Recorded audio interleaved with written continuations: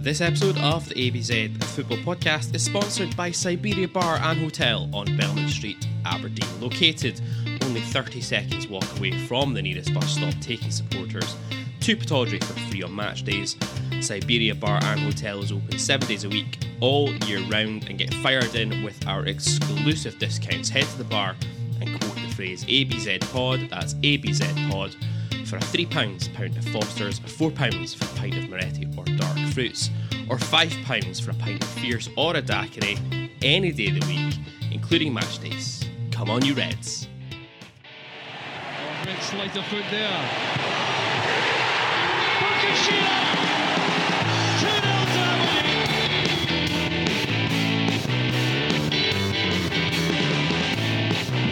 It is Madison! And he's done it!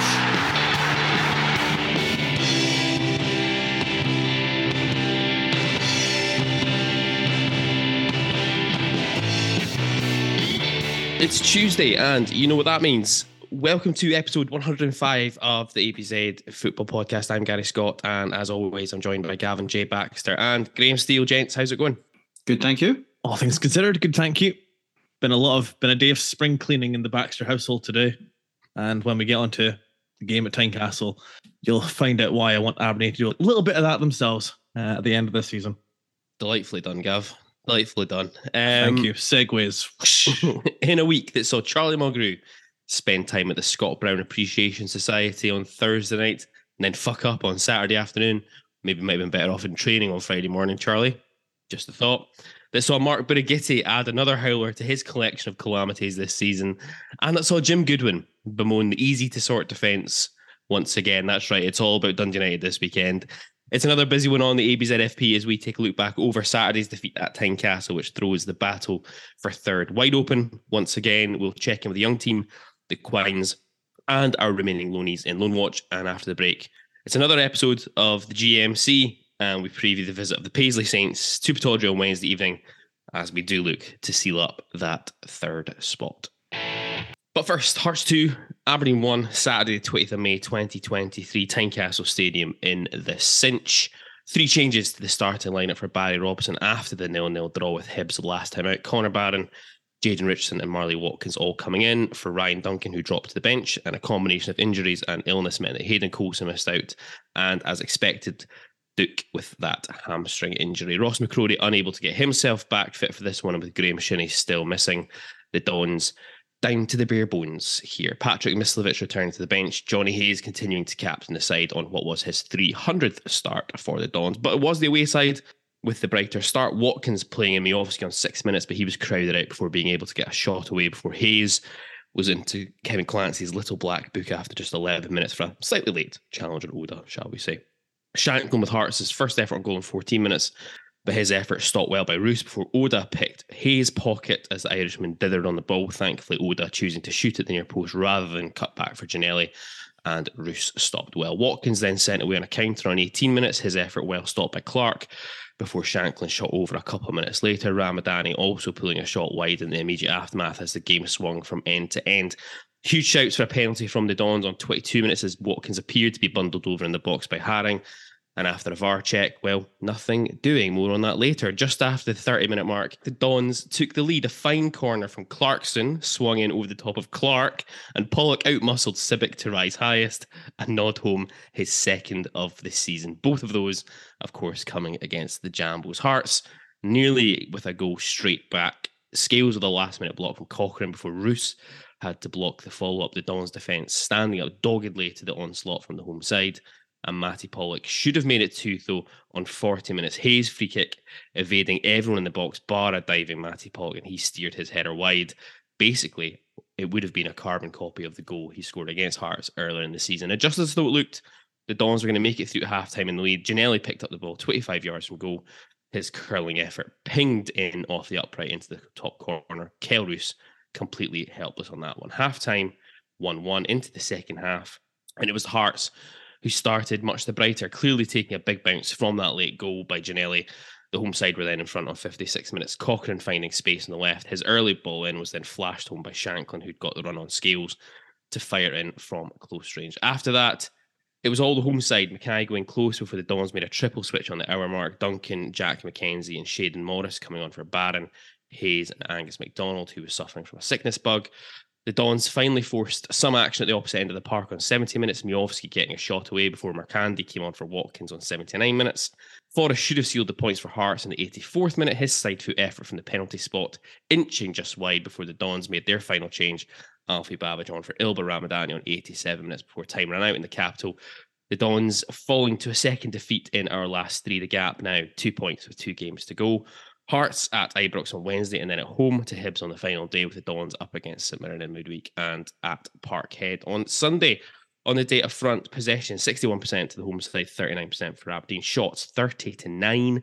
Shots on target 8-4, and expected goals of 2.54 for Hearts to 1.01 for the Dons. So, gents, we highlighted it in the preview last week. Our record at Tynecastle is generally fucking garbage.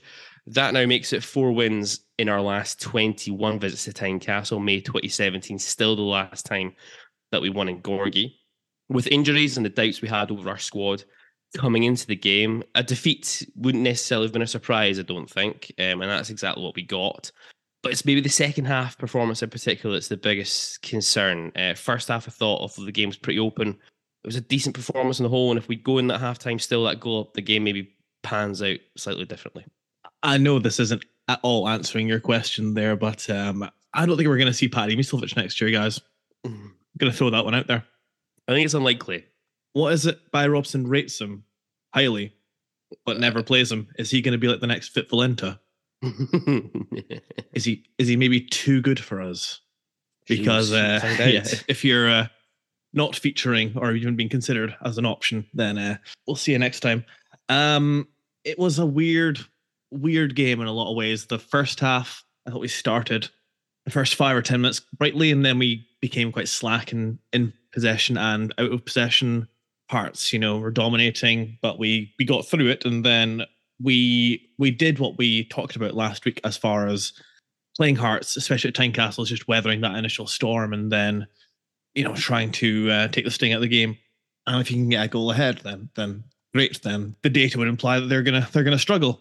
We get that goal from the set piece from Matty Pollock, and you think, well, we're in a commanding position here now.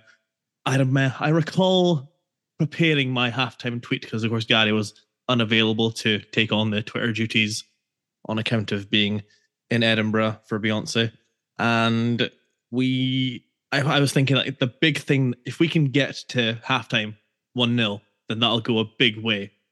A long way to us going on getting the win here.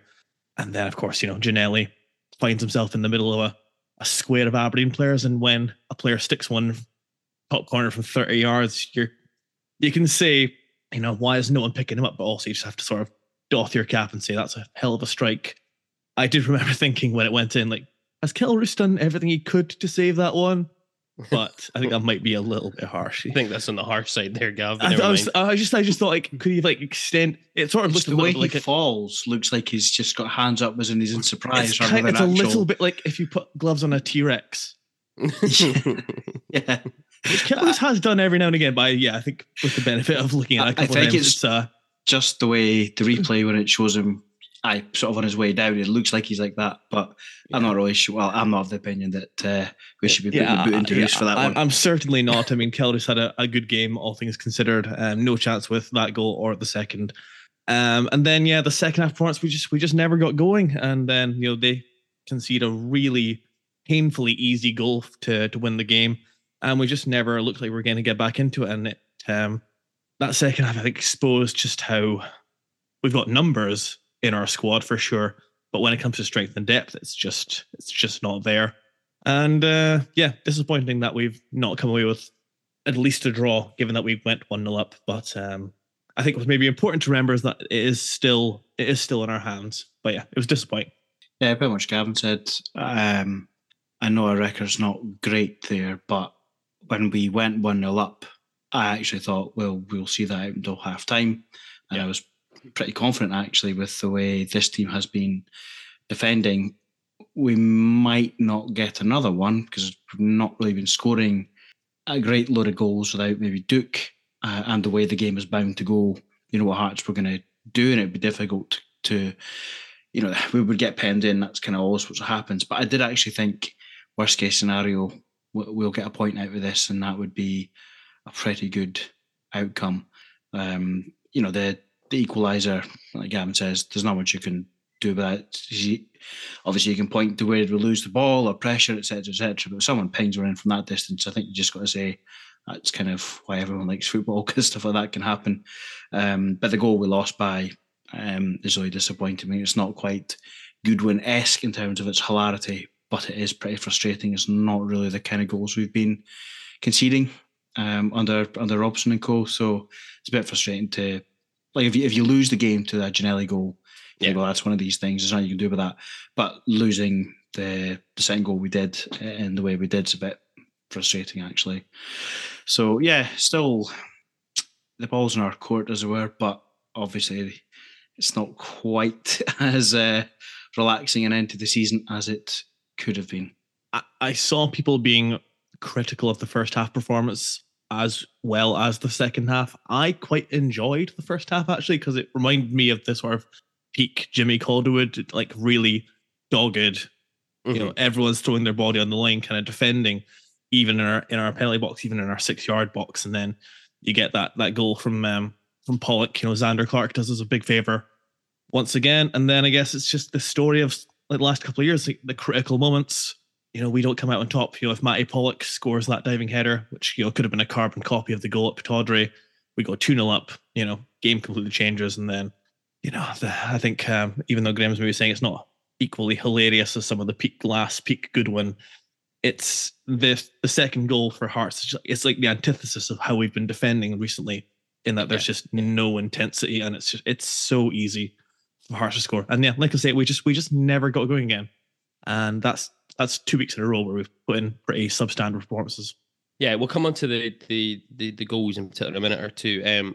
Let's just go right to the start. The starting 11, I think all week, everyone was pretty sure Duke wouldn't make it. And being honest, me, myself personally, I'm okay with us focusing his return on the St Mirren game. I think that we probably always said if we dealt with our home games in this post-split run, we'd probably be okay. And I think that still is obviously the case.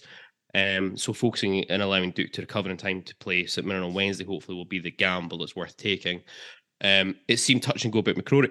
There was also huge doubts about whether Angus MacDonald was going to make it or not. I know that the team were working quite heavily on Jack McKenzie on the left-hand side of a back three with Scales and Pollock through the week. So MacDonald obviously made it, but clearly suffering still from a sickness bug and had to be withdrawn on the hour mark. Holson appeared to have been withdrawn late in the morning. That also meant a return. Now, whether this would have happened anyway, I'm not sure, but it did mean that Jaden Richardson returned. Barry Robson's obviously been listening to you, Gav. He took Brian Duncan out of the team for Connor Barron, with Marley Watkins then replacing Duke up top. So it was a first start in the league for Richardson since the 3-2 defeat to Rangers in December. First start for Barron since the 2-1 defeat to Kilmarnock on the 28th of December. Personally, having watched the game back again today in its entirety, I thought Richardson and Barron were both horrendous. How much, and I hate to go in 2-footed on individual players, I really do, but how much of that do you think you can put down to lack of match time for either of them? Do you think, and I can see Gavin's already starting to size himself up ready for this one, or are we now at the point of no return, certainly with Jaden Richardson? I said last week, leading into this game, that I was all for giving Richardson another chance and seeing if there was anything there. There isn't. Yeah. Stick a fork in it. This experiment is done. He was bad. He has given Barry Mackay probably the easiest 90 minutes he'll have in his entire career. My take on Richardson is that he's got way too much to learn to become a good right wing back for a club like Aberdeen, and the stakes are too high at Aberdeen for us to be the club for him to learn those skills at. And the other thing is, like, if it was just a case that he was a bad defender but he was an excellent attacking fullback, then you could maybe take it with, you could take one thing and just say that, well, you're gonna have to sacrifice one for the other. But the thing is, he doesn't even offer a real attacking threat. He doesn't even seem to even want to try and get forward. And if he does, all it reminds me of is the chat with our friend from Notts County who said that Yeah, Jaden will get himself in good positions, but he can't cross the ball to save his life. So, yeah, I know we've sunk some money into this kid. 2 years left on his contract, but all I can see if he sticks around is a number of loan spells to English lower league teams where the Wikipedia entry, the clubs get smaller and smaller with every loan spell. I would dare say that we now just need to, part our losses, take the hit and call it a day on this one, because this guy's not got a future at Aberdeen. Graham, Jaden Richardson? Like most people, I haven't seen nearly enough of him. Admittedly, what I have seen doesn't make me think this investment is going to pay off, but I'd be surprised with the amount of money spent and probably the amount of work to be done to the squad in the summer. I'd be surprised if he's not around, purely on the basis that we've paid for him and there are other positions to recruit for. That's not to say I expect him to feature much, but I think we'll be stuck with him. Yeah, I mean, his numbers yesterday are pretty bad. I mean, 9 out of 13 passes accurate, 69% on passing accuracy yesterday. 33 touches in total, 0 successful dribbles, 0 accurate crosses, won 1 out of 7 ground duels, didn't win any of his aerial duels in the game. Just an all-round bad performance. And like you say, Gav, it's one of those, I was talking to somebody yesterday about this, it's like, if you could at least see that, because he has the attributes of being quick and quite powerful, you're like, if you could at least see that, well, he brings something at the attacking end of the park, then you would go, right, well, maybe he even becomes like this kind of Gareth Bale type, where he suddenly is no longer a right back, and you convert him into being wide on the right-hand side, up further up the park or something. But I just don't see any of that either. Connor Barron had a poor game as well yesterday. I know that Gavin, and I know you touched on it, I know, Graham, you're not convinced by Matty Kennedy either, but it feels to me that Barry Robson had limited selection options anyway at his disposal yesterday going into the game, but it feels like the choices he did make were bad. It feels to me that Kennedy and Duncan would at least be maybe safer options in a game like this yesterday. Negative. I'll go on the record. Matty Kennedy's a better player than Jaden Richardson, so I'd have been all for that. I don't really, at this point in time, I don't really care for either of them. But I can kind of take your point with Kennedy, maybe, because he's probably, I guess he's obviously more experienced, he's probably more disciplined. And I don't really think you won't get great defensive work out of him, and you won't get great attacking work, but he would have been better. Yeah. So I'm with you there. But Ryan Duncan, on his recent form, shouldn't be anywhere near that team. So I don't see how you can possibly make a case for him to be included. I'm just literally looking on the fact that Connor Barron was equally as bad yesterday, if not worse. Well, yeah, but you only know that after the event. I know, exactly. It's definitely worth changing out. In my opinion, it was worth changing out. I think there's a more of a precedent set that Connor Barron will be competitive in the middle of the park than a Ryan Duncan. The problem was the game didn't really get played in the middle of the park at all. I know. Hearts were very much all about getting out wide, and we were very much all about bypassing the midfield. So I don't know if that had an impact on Robson's kind of selection, that he just thinking about it from a more defensive perspective and realizing that we weren't going to use an outright number 10. So let's get Connor Barron and see what he can do. I agree with Graham that Ryan Duncan's form does not warrant a position in the team right now. I think, to be honest, I was coming at it more from the perspective at least he's been starting games recently, and Connor Barron hasn't started a game since the turn of the year. And therefore, if somebody's going to be more likely to be up to speed with things, it's going to be Duncan over Barron. Duncan's not been up to speed for the last few weeks. I take your point. I'm being slightly flippant. There's the match fitness and all the rest of it. So I know what you mean from that point of view. And obviously Duncan has played in that system and team for the last few weeks, whereas not only has Barron not played for a long time, he hasn't played in this system or setup, I feel like, because I guess he wouldn't have played under Robson.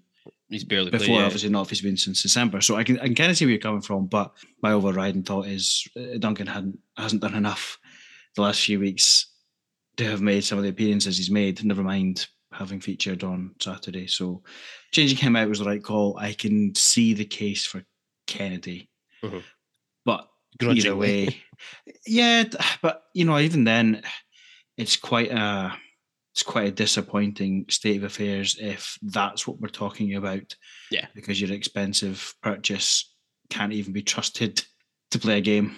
First half performance, I think we touched on it. I thought it was okay generally. It was maybe a little bit too open on one hand for me, but But at least I thought we went with a little bit of attacking intent as well. And we tried to get the ball up the park and tried to catch Hearts on the counter. So I'm not going to complain too much about that. And we kind of did exactly what we suggested we had to do last week, which was we had to get to at least the 20-25 minute mark, still at 0-0, or even better, a goal up. Try and kind of quieten the crowd. And I think we did that pretty successfully on the whole, although there are a couple of opportunities Hearts have in that first opening 20 minutes that they really should have done better with. I think in particular the Oda one where he dispossesses Hayes. Johnny Hayes, by the way, yes, they had a very, very, very bad game as well. Oda, if he's a little bit more, has more game sense about him, he squares the ball for Janelli, who's wide open, and he taps in at an empty net practically. But we kind of do the right things in the sense of at least getting to that 20-25 minute mark goalless. The goal we score comes at the right time for us, I think, as well. It's a good time we get the goal. With VAR doing his job properly, and if Pollock converts the second option he had, and I know it's all if, buts, maybes, and if Manti had balls, she'd be my uncle, all that type of stuff. But we could have been looking back on a relatively perfect afternoon's work at Tynecastle, couldn't we have? There was chances in there to really take something out of that game. A very bold move to assign gender to your auntie with balls. You dinosaur. Yeah, that's what I say again. It's the critical ones. I think why I recognised that, even though I was appreciating, just how dogged we were in our defending, it felt very much like Hibs in that we're going to have to ride our luck significantly, and it's going to take a lot of last ditch blocks, and you can only do that so much, and a great Kelris performance, and just a big slice of fortune. So to be getting cut open as often as we have been for the second game in a row, it's that element is definitely concerning for us. But then, like I say, we do the right things as far as, getting that goal. If Pollock puts it back across from where the crosses come from, I think he scores. I don't know if it's just the contact he's able to make, takes it to the opposite post and goes wide. And then, I guess we're probably going to talk about Marley Watkins' penalty appeal next. Yeah, let's do it now. On VAR, it's another week. It's another call that seems to go against us. It may be on the soft side, this one, but with what penalties are being given for these days across the country, it looks to me like a Stonewall penalty kick. And I know that's with my red tinted glasses on. There's a cheap plug for Glenn and Callum right there. If nothing else, I'm amazed that Clancy wasn't even sent to the screen to go and take a look at it himself. Who was the VAR official yesterday? I can't remember off the top of my head. Give me a second. I'll try and find Well, I would say, having watched the full 90, Kevin Clancy got into his refereeing groove very, very early in the game. There was some... I'm not going to sit here and say that the reason we lost the game is because of Kevin Clancy, but peculiar decisions. Definitely not keen on giving Aberdeen really much in the way of the benefit of the doubt. The penalty, Watkins, I think if Aberdeen conceded it, I'd be pretty annoyed. I think there's probably evidence to say that Watkins is on his way down before he reaches Haring. If Watkins just continues running in a straight line and there's clear contact, then I think it's a stonewaller. But I agree that it definitely could have been a penalty in the modern game, given what's being given and what's not being given. But am I surprised that Clancy wasn't even advised to look at it? Absolutely not. All I'm rendering is that in November or December, when we brought VAR in, that Gary once said that he thought we would be net beneficiaries of VAR. Yeah, how's that working out for me? And I think since the previous two games, we've not had a decision. So good job. Anyone who's listened to this for any length of time will realise that Gary says it. By the way, guys, I've located the episode where we did our predictions for this season. So excellent. I'm going to analyse that, and we can have maybe a little review of our previews maybe next week or in 2 weeks' time. Looking forward to it. Yeah, Graham, it's a penalty, isn't it? In the current... My first take is that I'm amazed that you're amazed about anything Kevin Clancy did. True. Every week you always, it's like, I was really surprised about this. Come on, how long have you been doing this for? You look at some of the utter nonsense decisions that have been given with and without VAR this season, to not even have been told to look at it is really, really strange and inconsistent, which is kind of how I'd probably summarise, the standard of officiating. Well, no, just the officiating. And then insert full stop. So I bet like Gavin, had it gone the other way, you'd be like, oh, come on, that's a lot of... But I can see, I think I'm more minded to say there's something in it just on the basis of some of the laughable decisions that have been made this season by the officials. How come suddenly that doesn't get a decision made? Because it kind of fits with some of the other ones. But yeah, the whole thing's. You obviously don't want everything going to the screen and the ref watching everything, because we'll never get out of any of the stadiums. But it just seems to be anything like that is potentially contentious, a penalty. Why would you not just have a quick look? Yeah, that's the bit I'm surprised especially when by. we're told it's the referees that are supposed to be calling the shots. Yeah. So yeah, but on the other hand, they're all fucking idiots, so none of it really surprises me. How often do we do this though? It's even before they scored, in fairness, we were really starting to allow them to come on to us after we scored. We just started sitting in deeper and deeper and deeper. The goal from Ginelli, it's also worldy, and there's very little you can do about that. But then in that second half, you're obviously expecting the home side to get a big lift from that goal before halftime.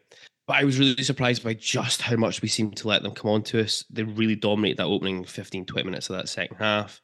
Kind of just really invited the inevitable onto us, didn't we? And it seems, and again, Gav, you're right about this, and it's maybe been a little bit of a pattern under Robson as well so far, which is we're kind of content to let teams have decent chunks of the ball, and we seem to be very reliant on we'll just throw bodies at things and defend really doggedly. But you can only do that for so long, can't you, in a game? And it felt inevitable that second goal was going to be coming. We're definitely content to just defend our penalty box in the knowledge that if we can win the ball back, then we have the option of Miofsky, and typically we would have Duke to set off a counterattack. But I mean, yeah, you're like I said, the numbers don't lie. We've conceded 30 opportunities to Hearts, 30 shots. It was something similar against Hibs. If it's not for Kelrus and the woodwork and last-ditch blocks, we lose against Hibs. It's a combination of, I think, the in-game strategy not being what I think it should be, and just our game management in situations is just it tells you all you need to know about why we're a team that are going to probably finish the season with roughly about half the amount of points we could have potentially won. And teams that are more consistent and can challenge for trophies and be much further ahead than we are. Something I very much hope that he is able to address in the summer, because I'm not sure I'm too keen for an entire season of that kind of style. It kind of feels like it's the Aberdeen way, isn't it? I mean, I feel like for a number of seasons we've been moaning about the fact that we just invite teams on. Obviously, we've had spells where it's kind of worked for us, and we've been pretty resolute, but carried a much greater threat and a lot more pace when we did turn the ball over. But as soon as it's one of these things you can kind of just sense it, can't you? We've seen it. And it's not just a criticism of Robson. I just feel like it's a gripe over the last quite a number of seasons where even in games where we've been in the ascendancy and then the second half, you think, right, come out, let's just play the same way. We'll get another goal and then we're out of sight, and then we don't do it. And then either becomes really nervous or the opposition get back into the game. I think they should never have been allowed to do that. This wasn't quite that extreme because there's a lot more finely balanced, but to basically just come out in a game like that and that's how you approach it is a little bit worrying. Yeah, I think this game and Hibs shows that if you take Shinnie and McCrory out of our team, I was going to say we don't have anyone in the fringes that have the kind of bite and tenacity and aggression to go and chase the ball down, and that's probably equally contributing to the fact that Robson's just saying, well, let's make it a case where we just get as many bodies around the box as we can, because if we send, Ryan Duncan or Connor Barron on the same kind of task as those two guys we've seen earlier in the season, they're not up to it. Yeah, and I think that's a fair comment. I think we're probably as a bit victim of circumstance at the moment rather than anything else. The second goal, Gav, you touched on it earlier on, it's a poor one just all round, isn't it? There's lack of pressure on the ball from Richardson. I'm not sure what Ramadani's doing with the whole hands behind his back thing when he's widening the touchline. He surely has to be trying to make himself as big as possible to stop Cochrane flinging the ball in. At least if it hits your hand in that area there, it's a free kick. You can regroup. It's not a penalty kick. I don't really understand what he's doing there. Scales is sleeping with Shanklin. Pollock plays Shanklin on side as well when he doesn't need to be. He's got a perfect view across the line. It's just a bad goal all round. I mean, Gav, I heard you say it was, up there with some of the classic Jim Goodwin and Stephen Glass moments. I'm not telling you it's as bad as that, but it's a piss poor goal to concede, especially at the time it happens as well. I don't want to quote James Goodwin right here, but going to sound a bit like a broken record, but it's so familiar with Hibs last week again, where it's just the ball travels down the left side. Richardson jogs along the Hearts left wing back who passes the ball to Cochrane. And then what Ramadani is doing, and well, we've seen this on more than one occasion in the past where he does the whole hands behind the back gimmick, which I don't know why he's so intent on doing that when he should be going and engaging Cochrane. And then Scales, it's unforgivable that Hearts' top scorer is just running into our penalty area completely unmarked. Yeah. Scales should be aware of the danger, doesn't pay attention. By the time he realizes it's too late. We got away with one, and I had to go back and check this because Gary was adamant it was Pollock that left Nisbet last week. It was Scales, and we got fortunate in there that he hit the post. This time we're not so lucky. Shanklin puts it away, and we're behind in the game. We're definitely not in the game. Hearts were dominating us. It was a bad time and a really bad goal to concede. The kind of goal that makes me think that if the option to sign Liam Scales comes up in the summer, you sort of think to yourself, well, he does play well quite often, but that's the kind of defending that he's got in the tank. Yeah, it's that critical moment thing, isn't it? You really need to pull out a good stop at that point. It's one-sided Robson that I'm still not convinced about. And again, this is not a kind of Robson knives out type scenario here, and I think I touched on it last week, and it's probably a little bit hard to judge. Graham's got this massive smirk on his face right now as I'm starting to talk about this. It's a little bit hard to judge him on this as well, I think, because of just how light the squad is in terms of options that are available to him. But I thought yesterday was another example where his changes just don't influence the pattern of the game at all. And I know, Graham, you touched on it last week, but how often does that actually happen anyway? But that triple change on the hour mark of Duncan, Morris, and McKenzie did absolutely nothing to change things. Very much like for like swaps. Obviously, McKenzie had to come on from McDonald because he was ill, but just nothing changed off of the back of that. He'd have been as well not making those changes apart from McDonald. What's also worth mentioning is that when McDonald went off, he did get like an ice pack put on his knee, which is obviously what was causing him bother after the Hibs game. So hopefully, there's nothing too serious there. He can make it for Wednesday because even though I've just been critical of Liam Scales, the back three have been very good for us. Yeah, and I think that'll be key to us beating St Mirren. The changes, I just think that it shows how little strength and depth there is in the squad. If you're having to resort to Shaden Morris and Jack McKenzie to turn a critical third place deciding game around, your squad is not in good shape. And it's something that's going to have to be majorly addressed in the summer. Whether that's with, who's going to be in charge of the operation now, we don't really know. Hopefully all the work's kind of already in place, but you shouldn't be bringing Shaden Morris on in a critical game for Aberdeen ever. I think the part of the point with the subs is, so I agree with, obviously you can only sub on what you've got on the bench, so the quality that's there isn't necessarily down to Robson at this point.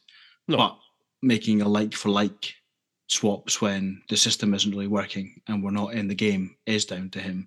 So it's all very well just doing the old triple subs. But this is what we'd always moan about under the McKenzie era, for example. You knew he was going to put on, when he was going to put him on, and nothing would change other than basically fresh legs.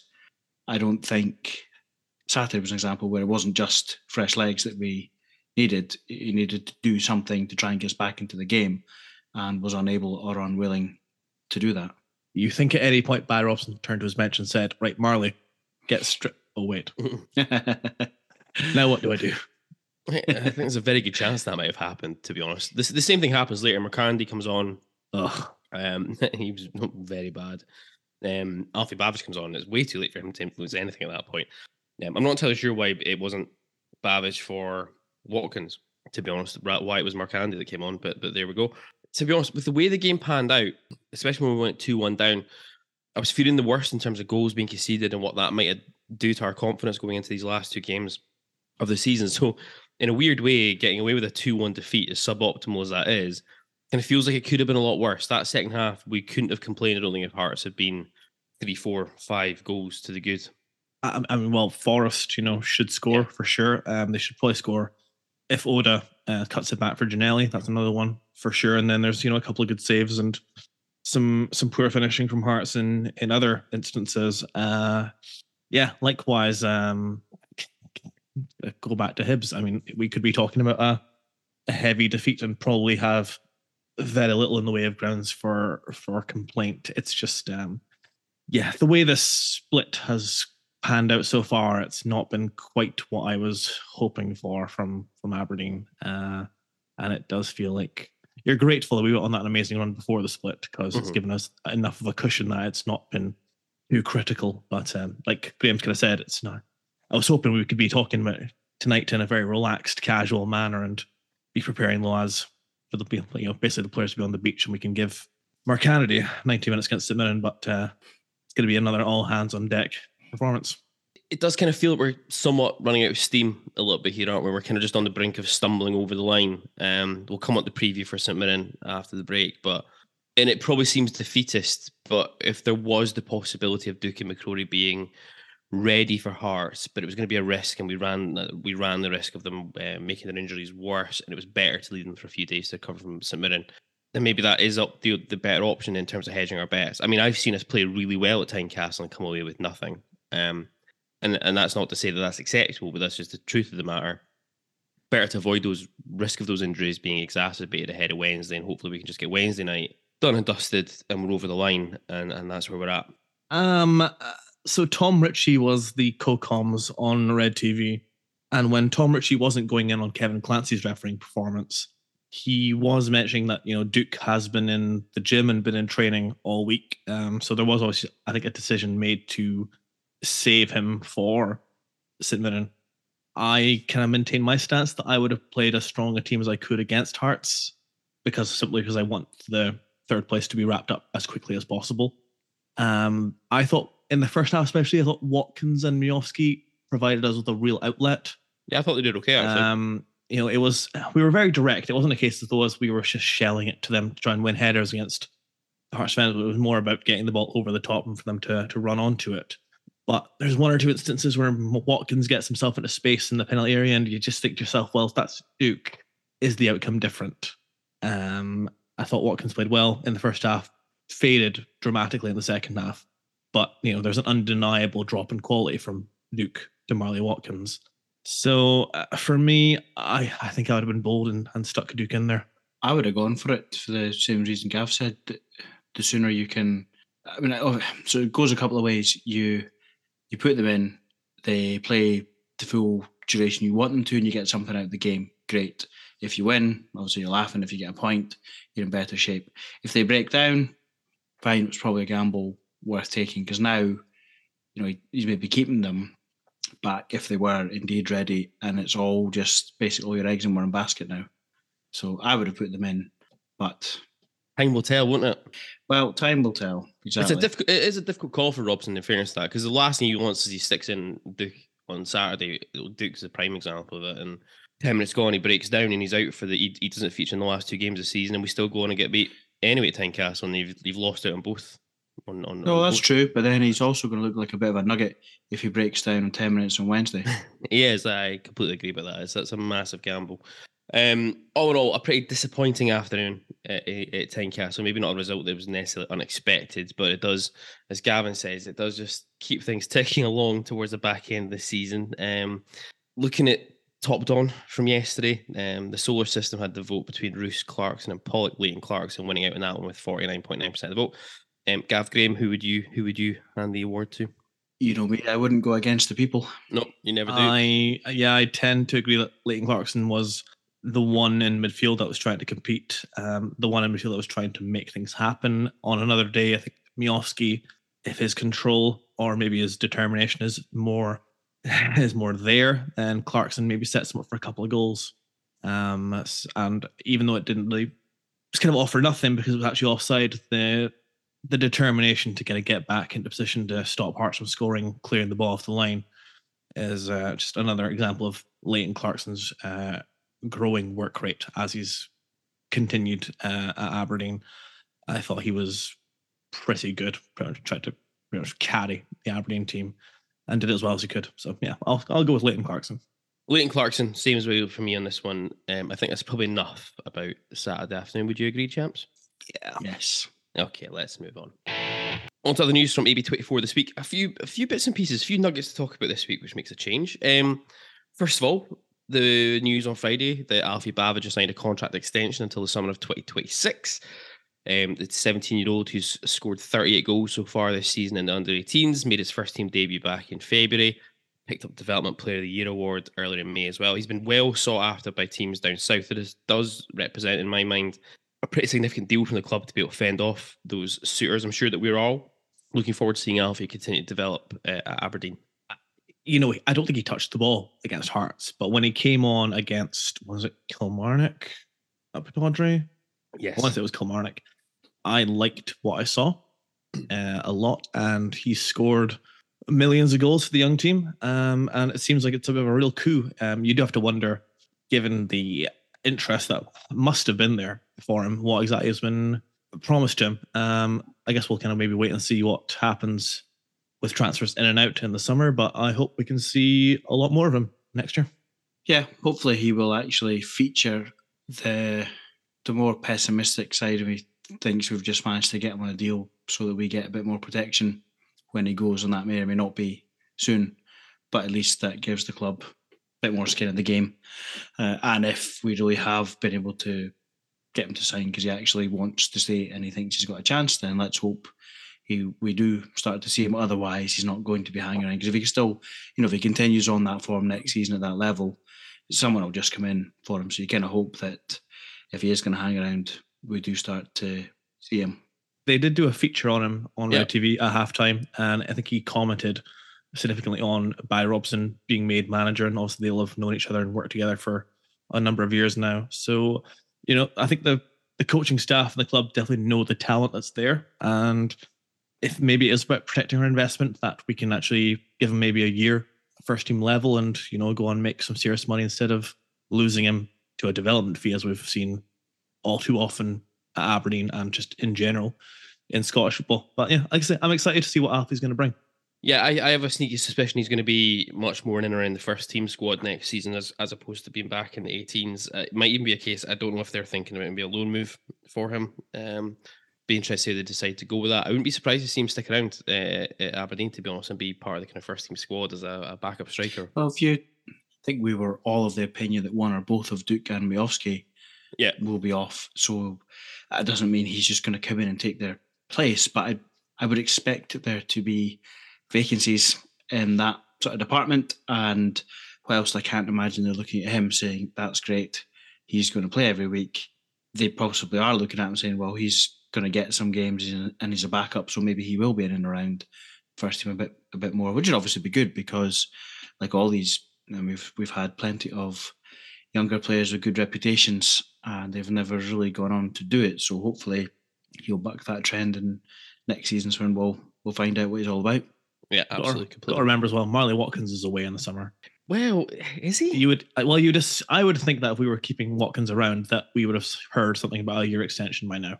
Possibly. I think Robson likes Watkins, so I wouldn't be surprised to see Watkins still here next season. Anyway, that's a conversation for later on. I think it's very positive news that we've been able to keep Alfie Babbage at the club, so hopefully, fingers crossed, he can continue to develop and hopefully deliver on the promise that we've seen from him so far once he gets into first team. Also, although at the time of us recording Sunday night, it's not been formally announced yet, but it's happening. Nicky Devlin has clearly signed a pre-contract agreement to join the Dons on the 1st of June when his contract with Livingston expires. The 29-year-old Livy captain will join the Dons after 4 years in West Lothian, after having made a total of 146 appearances for the Lions so far, scoring 7 goals, creating 17. Started his career in the Dumbarton youth setup before moving to Motherwell's youth setup, then moving to Stenhousemuir Ayr United, Walsall, and then came back to Scotland in 2019 to join Livingston. 1 appearance at Scotland under 19 level. Gents, your thoughts on this signing? I mean, it's a who's who of footballing powerhouses in his history. So he's good. He's been... I know Livingston fans like him. He's been a very well thought of and consistent player for them in the 4 years he's been there. I can't honestly say that I've ever really watched him and thought that's a really good fullback. But it doesn't surprise me in the sense I think that Robson will, especially in defence, prioritise experience of the Scottish game.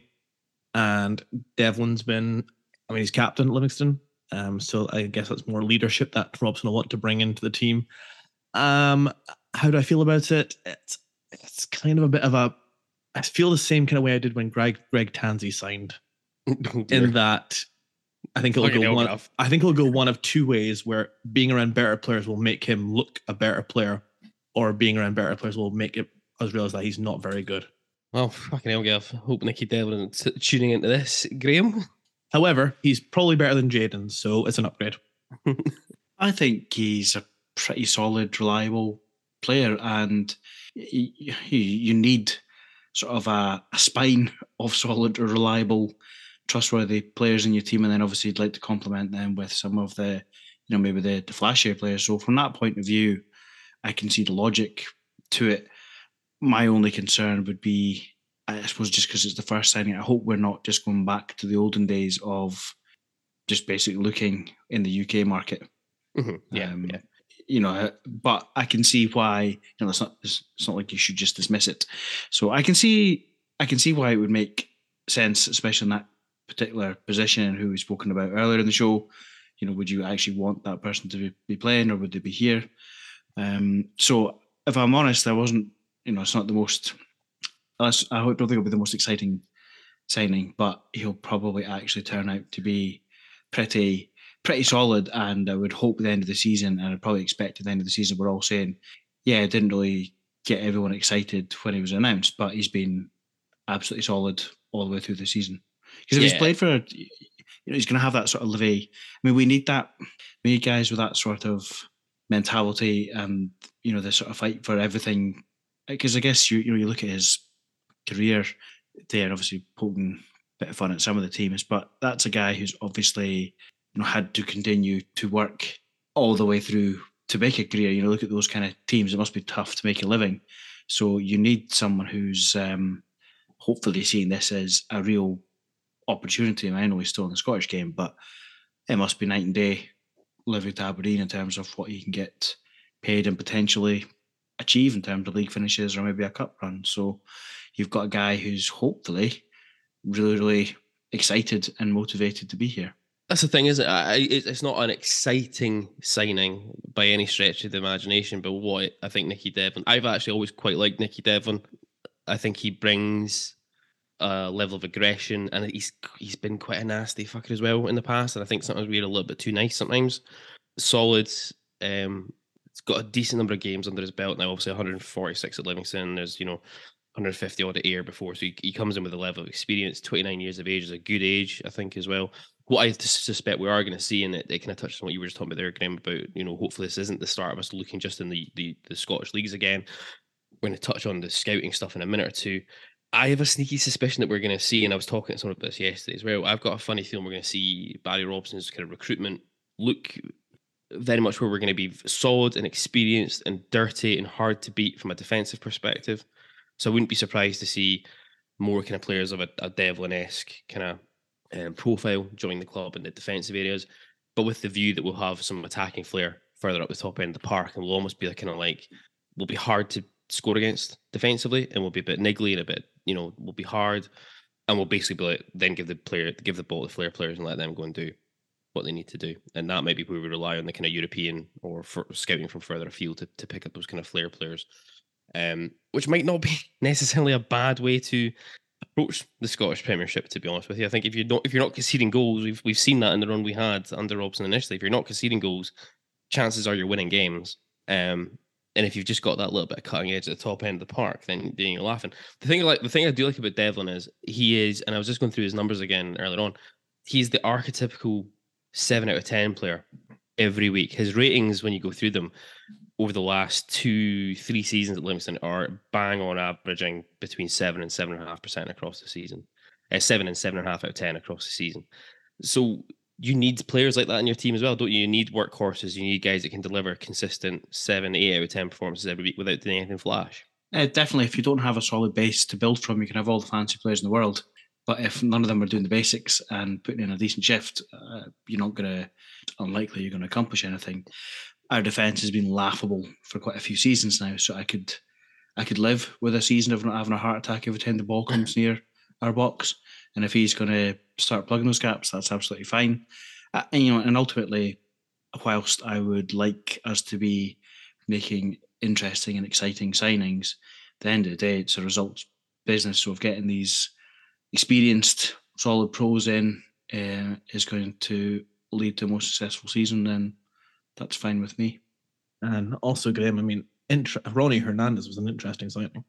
Ronnie Hernandez was a total money laundering scheme or something like that. Even though we got, I can't remember. Would you like to throw in a certain money back?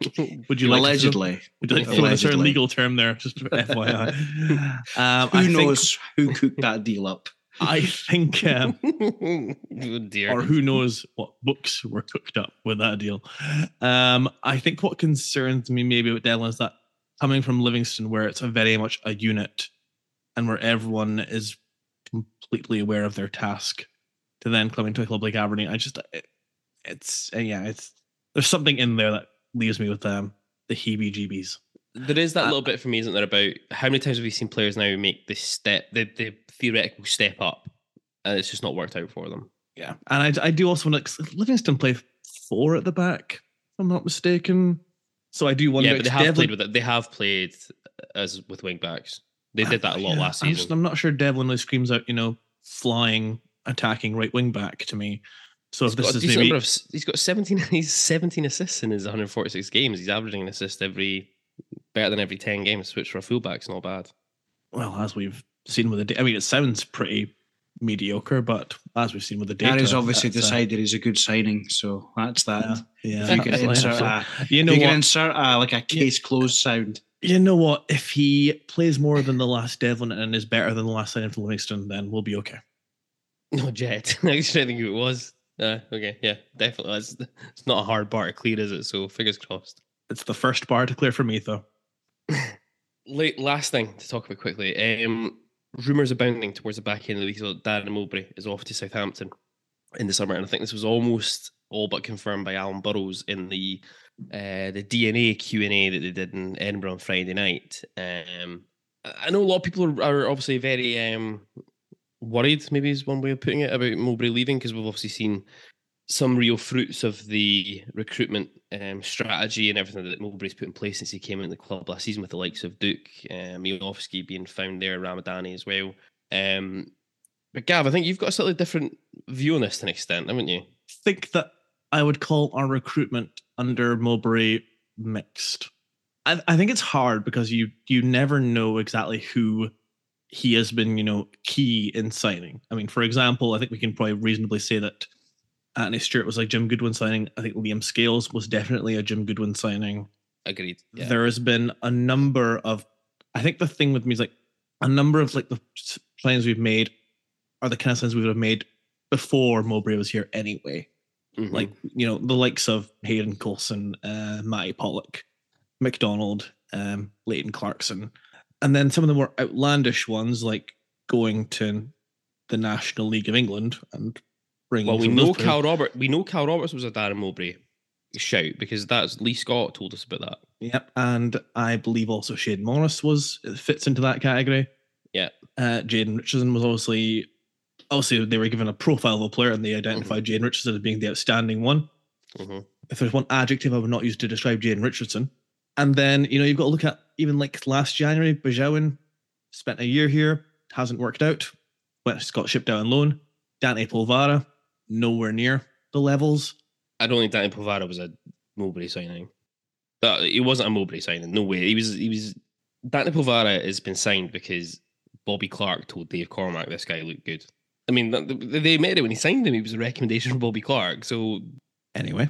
And then there's the other things like, at the end of the day, Ramadani was found, Lee Scott told us, because they were going to go scout Miovski, and Lee Scott's job, part of it was to, when the scouts were going to games, to just look at the data and look at other players that were worth looking at. That's how we found him. Yeah. And Duke came about the conventional ways of an agent speaking to the club. Yes, that's also correct. So the success rate that Mowbray's had, I'm not really sure it's there to the extent that we should be like overly concerned about him departing. And I would also just caveat all that by saying that if we're in a place right now as a club where we're only just starting to do our summer recruitment work now, then we're an even bigger shit show of a club than I thought we were. It'll all be taken care of. So I think Burrows, he's got a notice period to work. It'll be okay. I think Burrows admitted in the Q&A on Friday that he wasn't overly concerned about this summer because a lot of the groundwork's already been done. The players they want to go after have been identified, and that's all done and dusted. So that's not so bad. It maybe does put some question marks over our more like longer term approaches. But I guess the key thing is, and it was one of the parts that came out of the chat we had with Alan Burrows which came out last week in episode 104. If you've not listened to it yet, I'd recommend you absolutely go and do it. But when they talked about the systems and the I say systems, but the actual kind of software systems and everything they've put in place, there's almost like a bespoke scouting system been put in place by the club now, which, you know, Burrows was absolutely raving about. If all that groundwork, and we've got all the kind of tools in place now as well for our recruitment team underneath them to work with, and that in itself has surely been a massive bonus. And it's now just a case of using those tools and identifying a new head of recruitment who can come in. I'm sure that the job at Aberdeen is still a very attractive one to people, so I'm sure we'll find plenty of candidates who are willing to come in and work on it going forward. So it'll be interesting to see where that does leave us. I mean, as you say, Gav, he'll presumably have a similar notice period to what he had at Burnley when he joined us, which means he's probably got at least another 2.5 months to run. Fingers crossed, as you say, that most of our recruitment has been done for this summer. Not done in terms of people signing, but in terms of the players we want to get after. And hopefully it won't be necessarily that big a loss going forward. But interesting to see what happens on that front, I think it's fair to say. Yeah, I think our recruitment has been suboptimal in the last 18 months. So I don't look at this as being a major loss. There we go. I think it's a little harsh to judge anyone on one effectively transfer window. These things take time, and you don't know what he's implemented or been a part of implementing behind the scenes. So I take your point, the recruitment's not been brilliant, but the recruitment for Aberdeen will never be brilliant because we don't have the budget. You're always going to be taking gambles. So time will tell if it makes a difference. And ultimately, whilst he's the head of recruitment, he doesn't sign the players. So he can only advise on what he thinks is suitable. You then get a Goodwin overriding it, for example, in some cases, and picking Tony Stewart, and then you're totally fucked if that's happening. So it's kind of difficult to criticise him for all the signings, but we'll see what happens. John Hughes will probably put his ring into his hat into the ring. He seems to sign up for everything these days. Let's move on then, really quickly. On to loan watch. Only 2 players left now out on loan who are still in active duty. Con McQuennan at St Johnstone. I say you say active. And a new sub at St Johnstone as they won by a goal to 0 at Rugby Park. As the Perth Saints secured their SPFL Premiership for another year. Cheers to the Dogger Saints. We'll see you around next year again, where we talk about Sonia Luco. Dante Povara, the Charleston Battery, played 66 minutes as the Battery got back to winning ways. A 1-0 win over Monterey Bay FC in the USL Championship. Charleston back to the top of the pile in the Eastern Conference. Gav's looking really confused. I don't know where Monterey Bay are, so I can't comment on the geographical Monterey, split. I think. Anyway, I've realised as well that the conferences are split geographically, but they play each other from the conferences. What? So the conferences themselves are split in the league table, right? Like the league tables are split, Eastern and Western. Yep. But Eastern teams play Western teams on a weekly basis. Doesn't make any sense. I know it makes no sense, but it happens in the MLS as well. It's a silly thing. According to Google Maps, Monterey's in Mexico, so that's an even bigger headfuck. Oh, there we go. Anyway, we move on.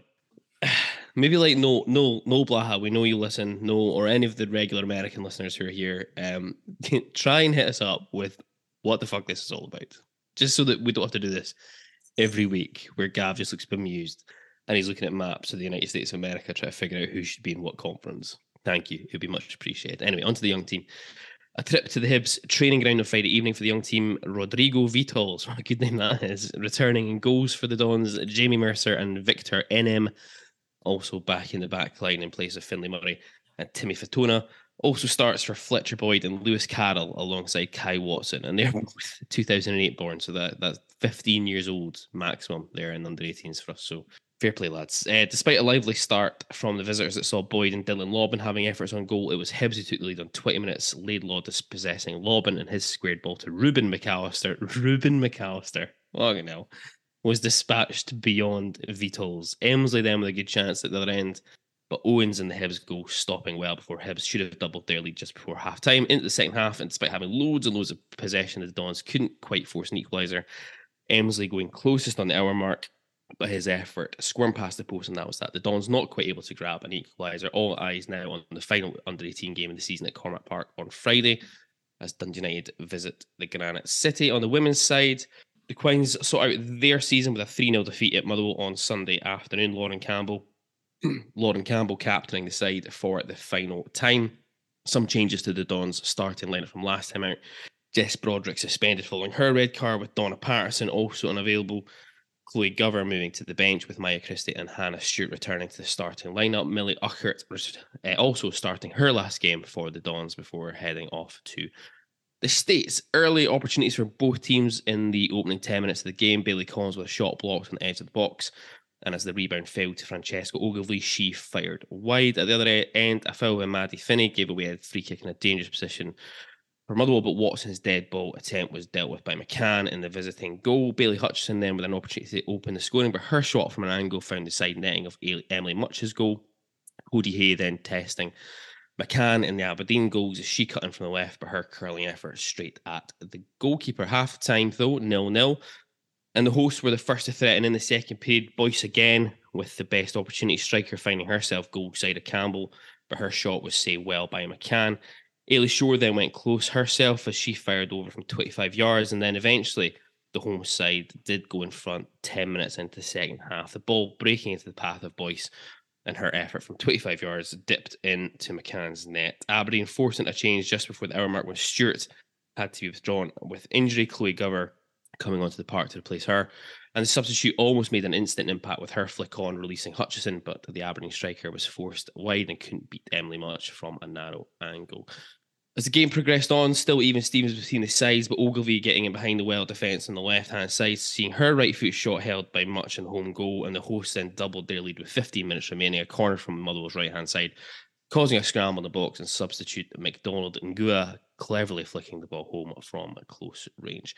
Elena Kirkanen and Nadia Sopel were introduced into the closing stages, but the hosts added a third with 6 minutes remaining. Gardner breaking into the Aberdeen box and calmly side-footing home into the bottom corner.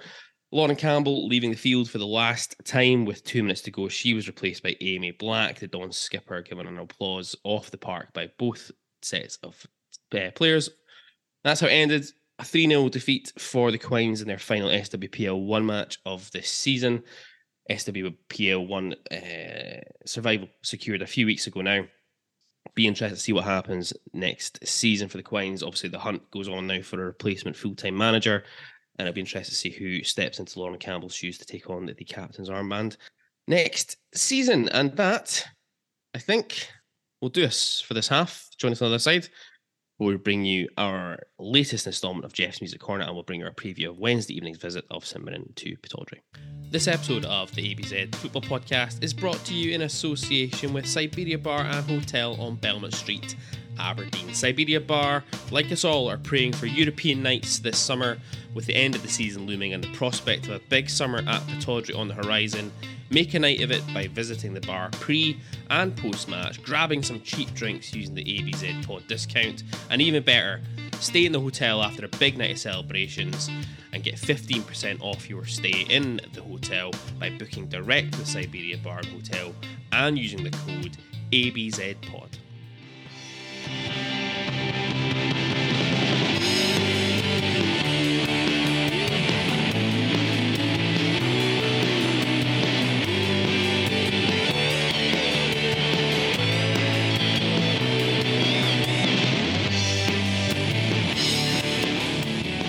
Welcome back to the ABZ Football Podcast. Before we move on to our preview of Wednesday's game, just a quick shout out to those of you who continue to make your contributions to the Beer and Coffee Fund this week. That includes Duncan Ray.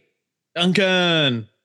We see you. Your bread's appreciated. If you'd like to help keep us fueled in beers or coffee, please head on over to ko-fi.com/ABZ Football Podcast. The link is in the description. Shout us a beer or a coffee. It is much appreciated. And now, a welcome return to Jeff's Music Corner, a new entrant this week. A request as well. So if you've got your request for the GMC, hit us up on the TWITTER. It is Trash by Suede, released on the 29th of July 1996, the first single from their third album coming up, peaking at number 3 in the UK charts. This is Suede's highest placed single. Initial thoughts on this one, chaps? Of its time. I reacquainted myself with it. I quite like it. file this under songs that I've probably danced to in Drummond's about 1 a.m. while sipping on a Brooklyn Lager. Brooklyn Lager. You've changed. It's not red stripe.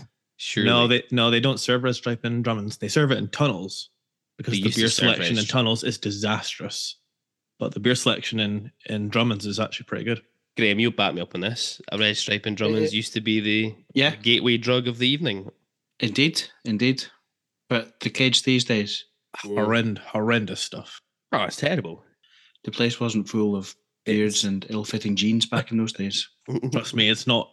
People like that are not in Drummond's today either. They're everywhere. I just assumed they were in Drummond's. It's like stepping into a time warp. To be fair, that's no different from how it used to be, to be fair. In my mind, certified banger. It's good. It's okay. I like it, but you can't describe it as a banger, basically, if it's not electronic. Okay, well, that's fair enough. But it's a quality tune, actually. If it fits in the quality tunage department. Hang on. I mean, there's nothing electronic about Andrew WK. And that's a banger. Did I describe it as a banger, though? I mean, you brought it to the table. I did, but I can't remember if I described it as a banger. If I did, then obviously my whole argument is totally blown up here. So it's a quality tune. If you look up the word bang in the dictionary, it's just a picture of Andy WK's face, surely. with head in parentheses before. Yeah, obviously. Anyway. It is a quality tune, so that is a good choice. A good choice, Cam McWilliam. So what were Aberdeen up to that week? Well, the answer is they were embarking on an Austrian pre-season tour, facing off against Bayer Leverkusen, FC Xanthi and Olympiacos. A 6-0 win for the Greeks in that one as the Dons look to build on a much improved first full season under Roy Aitken, where we, of course, won the League Cup. The Dons' European run that season eventually coming to an end in a 2-0 defeat on aggregate to Eb Skovdal's Brøndby before we eventually went on to finish 6th in the table. So how do we get this one back to Aberdeen? It's pretty straightforward. Suede forward man Brett Anderson, self-confessed Ipswich Town fan. There's numerous connections between Ipswich and the Dons. Wes Burns. About Wes Burns or Don Ball or Greg Lee or Greg Halford. Paul Mason. Some of these are better than others. Indeed. But of course, the most famous one between Aberdeen and Ipswich, the UEFA Cup first round tie between the sides in 1981. The Dons coming through 4-2 winners on aggregate on that one. Peter Weir, the hero in the home leg, scoring twice and tormenting England captain Mick Mills all evening. So there we have it. Trash by Suede. It's locked into the GMC. We'll get the playlist updated. I need to try and find the link for the playlist as well so people can go and listen to it. Why would you? But never mind. Let's get it done. And let's move on to the St Mirren preview, shall we? So, 2 games to go. 2 games to go, boys. We're on the home straight. We're nearly there. Final home game of the season sees St Mirren visit Pittodrie. The Saints with a winning record over the Dons so far this season. Aberdeen winning the opening game between the two sides at the start of the season. That was that 4-1 win when Declan Gallagher was sent off after 22 minutes. That was funny, wasn't it?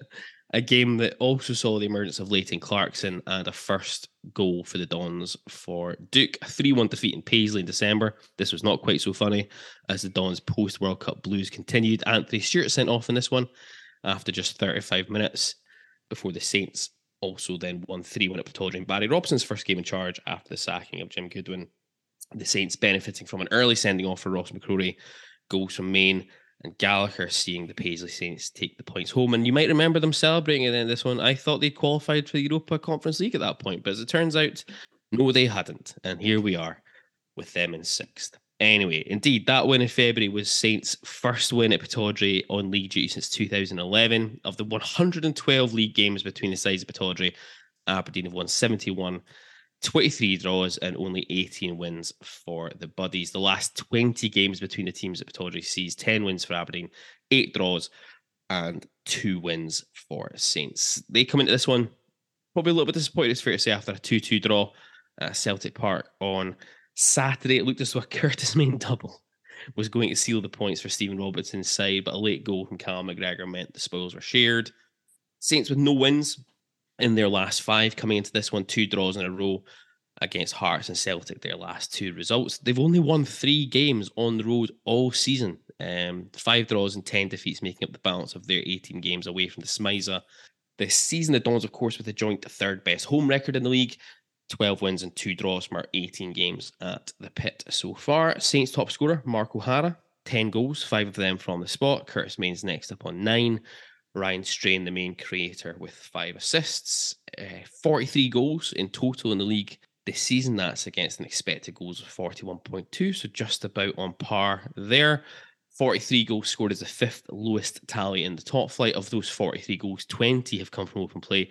That's the 2nd lowest tally in the top flight. 13 goals from set plays, which is the 4th highest. 8 penalties and 2 own goals make up the tally. 55 goals conceded in the league. That's the same tally as the Dons. And all I can ever think about when I see these stats is how lauded Stephen Robinson was at the start of the season for how well St Mirren were doing defensively. But if you're pulling up the same numbers as Aberdeen are this season, that's, ain't that great. Nah, that's all I'm going to say. Of those 55 goals conceded in the league, 37 of them have come on the road as well. So they are certainly shipping more goals on the road than they do at home. Of those 55 conceded, 36 have come from open play. That's the 4th worst record in the league, and against an expected goals against of 31.7. They've only conceded 7 goals from set plays, so that is the joint best total in the league. So it's fair to say we need to be wary about St Mirren from set plays at both ends of the park. So we need to look at creating chances from open play. In the main, Robinson stuck pretty rigidly to a 5-3-2 formation. It will come as a massive shock to absolutely nobody to find that Saints are the team that hold the least possession in the league, averaging just 38.4% possession per game. They've got the lowest average number of passes per game, just 177.4. Obviously, that means they have the least number of passes per sequence, 2.03, and they move the ball up the park quickly. The quickest in the league, the ball moves up the park on average 1.8 meters per second. So quite direct. That's what we're saying. When they do get the ball, they're looking to try and make the most of the wide areas, throwing crosses into the box to try and make something happen when knockdowns, second balls, etc. They've got an average of 5.7 accurate crosses per game. That's the 2nd highest in the league. Only Sevco have got more than happy as a result to give up possession and territory. You'll see it from the zones of control graphic we'll put out later on. As a reminder, the red zones are the areas that the team that they're playing against control more of. The blue zones are the ones that St Mirren control more than 50%. Possession. Does their keeper just basically dribble the ball in their box then? Looks like it, doesn't it? Looks like it. They're not even particularly high pressing. I don't think I've seen anything like that before. No, I know I've seen some pretty lopsided graphics where, one team really works one side of the pitch, but for St Mirren to basically just say, if it's in our box, we're going to be kicking you, and if it's out with that, just pass it around is crazy. That's also, that's, it's not like one of those graphics is where you see after 3 games, so it's skewed. That's for a 36 game season. Yeah, it's absolutely wild. They're not particularly high pressing either. A PPDA of 14.4. That makes Saints the 3rd least pressing side in the league. So I think you'll try and see them sit in, try to pick off chances on the counter from set plays. They will make it niggly though. An average of 13.1 fouls per match is the joint top number of fouls per match in the league alongside Motherwell. As things stand at the moment, Sunday evening, Saints can still have an outside chance, I think, of finishing in Europe if they can win their last 2 games of the season. They finish up at home to Rangers, so they can still overhaul Hibs into 5th, which I think would be good enough for Europe if Celtic win the Scottish Cup. But in all likelihood, I think it's probably fair to say they've probably missed their chance now. So, what do we think? Barry Robson seemed to be confident that Duke and Ross McCrory would be back for this one. Graham Shinney will return from his 4-match suspension. We should be back to what you would effectively say is pretty much full strength. It's all on the line. Predictions, thoughts for Wednesday night under the lights at the Pit? Well, I am delighted to be able to bring you the news that, having seen this on his YouTube page that was recommended to me for some strange reason, I'm delighted to announce to both of you and the ABZFP source system that Tony Watt will not be playing at Pittodrie. Well, bullet dodged. So the 3rd place is gone. It's gone too close for my liking, for sure. And we've not performed very well in the last 2 games, especially. But I do take confidence in that. Robson all but said that Duke and McCrory will be back for this game, as well as Graham Shinney, of course. So all being well with Angus MacDonald, I think we will probably put our strongest 11 on the pitch. The game with St Mirren in January, I think, was a complete anomaly based on the circumstances of McCrory getting sent off after a few minutes. And, we have a pretty makeshift team, especially in defence, up against a team that, had that man advantage and were able to use it to probably make themselves look a little bit better than they actually are. Having seen the highlights of them against Celtic on Saturday, I think they can be disappointed that they've not come in with a win. But I think you also need to recognise that Celtic are very much clearly on the beach. You've got Postecoglou throwing out fringe players against Rangers, so that kind of tells you where their mindset is. Curtis could have had 5 goals against Celtic, which would have been something, a turn up for the books, I think, as they would call it. I think that they're, obviously a very physical team, and they have, dangerous players. Like O'Hara's pretty good, kind of making late runs into the box. And, jokes aside about his obsession with being the most hench footballer that's ever lived, I mean, there's something about Stephen Robinson that seems to work for Curtis Main. So I think he'll probably provide a constant test for our defenders.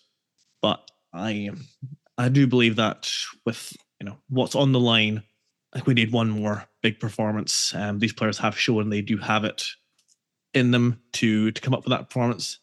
And if we can just, be positive, I'm pretty confident that we can actually beat St Mirren. And I don't think for a second Hearts are taking anything from Ibrox. So that'll be it. 3rd place will be ours, and we can start, looking up our favourite European locations. Yeah, I don't think it would, despite having a wee laugh at that graphic that shows they just like to keep a hold of the ball in their box, and I know their away form, etc., etc. I can't imagine it's going to be easy, but we just have to find a way to get the points. I agree with Gavin. I doubt Hearts are going to pick up anything. So, you might end up going to the last game of the season with still the same gap. But I know Celtic are cruising, but our record down there is disgusting. So we don't really want to be going into that game needing something. Wednesday night is crucial, I think, to finishing 3rd in the season. So I think it'll be really difficult. But if we've got the players back that we're kind of hoping we're going to have back, I think we will have enough to get the job done. I don't think it'll be particularly pretty, because it's not really been particularly pretty under Robson, which isn't me having a gripe. It's more just I feel like we've been quite, generally speaking, solid, and we do carry more of a threat when Duke's in the team as a bit more of a flair player. So I reckon we will win. But if we don't, then I'd be really quite nervous going into the last game of the season. If we go to Celtic Park needing a win, is it possible we can get Andy Considine on loan for a game? You were going to say that because I was thinking the same thing. And Kenny McLean's not up to anything right now, so yeah, see what they're up to. Yeah, with Celtic, taking their foot off the gas, to say the very least, I don't want to be going there on the last day of the season needing something. So crucial game. So I think we're probably all agreed. I think we expect to see the likes of Duke hopefully back in. I think we expect to see McCrory probably coming back in as well for this one now. It's going to be a battle, isn't it? Let's be honest. That's what St Mirren are going to do. So we need to be willing to step up to that. And I don't think that's going to be a major issue for our team. That's certainly something that they're not lacking, I don't think. Graham Shinney being back in will also be a massive boost from that perspective. Likes of Duke and Miovski have been a little bit off. What's the word I'm going to say? Off. They've not been quite as prolific in recent weeks. We think possibly Duke might be obviously maybe managing an injury possibly in the last few weeks. Miovski's not really had a sniff of goal since the Rangers home game. It's going to be crucial though that we take chances. We need to be tight at set pieces. Clearly, St Mirren are a threat. From an attacking perspective, they don't give a lot of goals away at set pieces either. So we're going to have to create through open play, I think, which means big games you'd imagine for the likes of Leighton Clarkson, Duke and Miovski.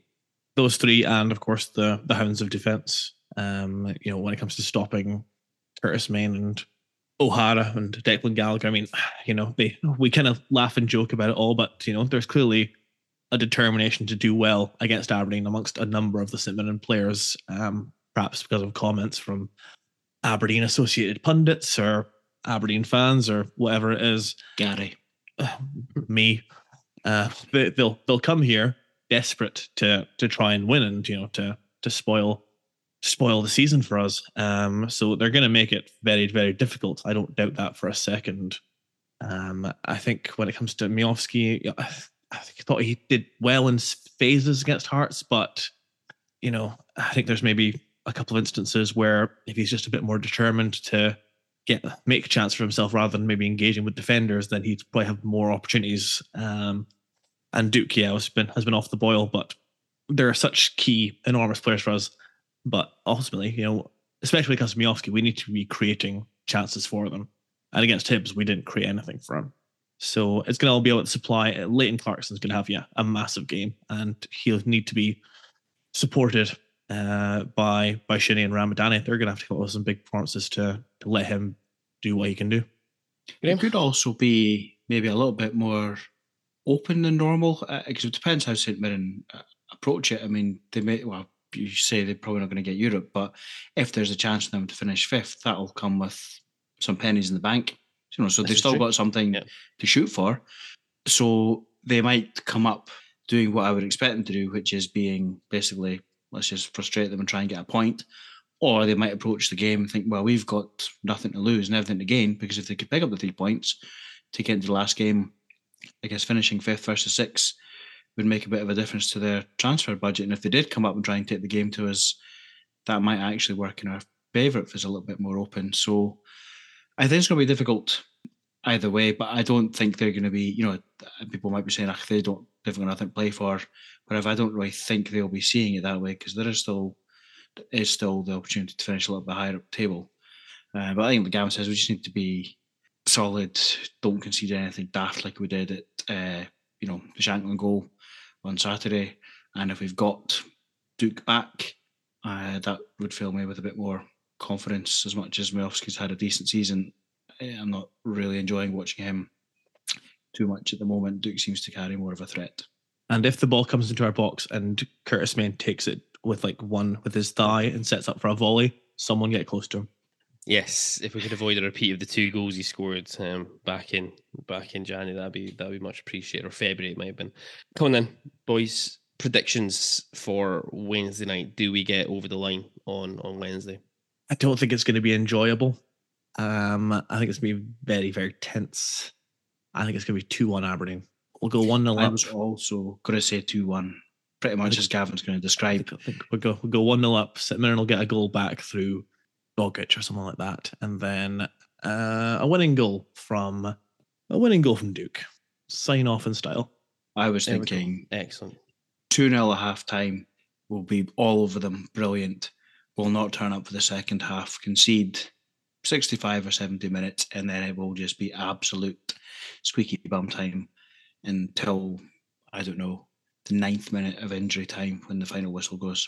Well, there we go. I'm going to go Aberdeen 3, St Mirren 1. I think we'll make it quite comfortable, actually. In a way, Hearts will fall at Ibrox, and it'll be done and dusted, and we can go and play Paddy Mislevic and Dylan McCandy and Shayden Morris and Cal Roberts at Parkhead on Sunday, because everyone else can disappear at the beach, and we can start looking at where we can be off to come this summer. Well, I was going to say, and then more importantly, we can try and figure out how the coefficients are going to play out, where we might end up. Indeed, absolutely. All the fun of the circus at that point when we can get to work. Get the old permission slips looked out. It's been a few years since we've needed one of them. Indeed it has. All right, chaps. I think will that do us for this evening?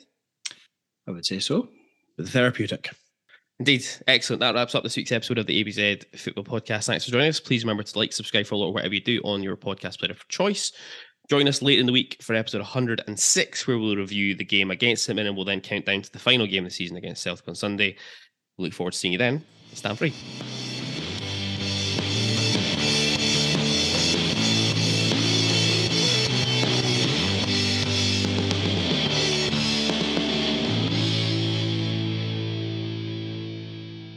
This episode of the ABZ Football Podcast was brought to you in association with Siberia Bar and Hotel on Belmont Street, Aberdeen. Head into the bar, quote the phrase ABZ Pod, that's ABZ Pod, for a £3 pint of Foster's, £4 pint of Moretti, or £5 pint of Fierce any day of the week, including match days. Siberia is open 7 days a week, all year round, and the bar is located only 30 seconds walk from the nearest bus stop, taking supporters to Todger Stadium for free on match days. Come on, you Reds!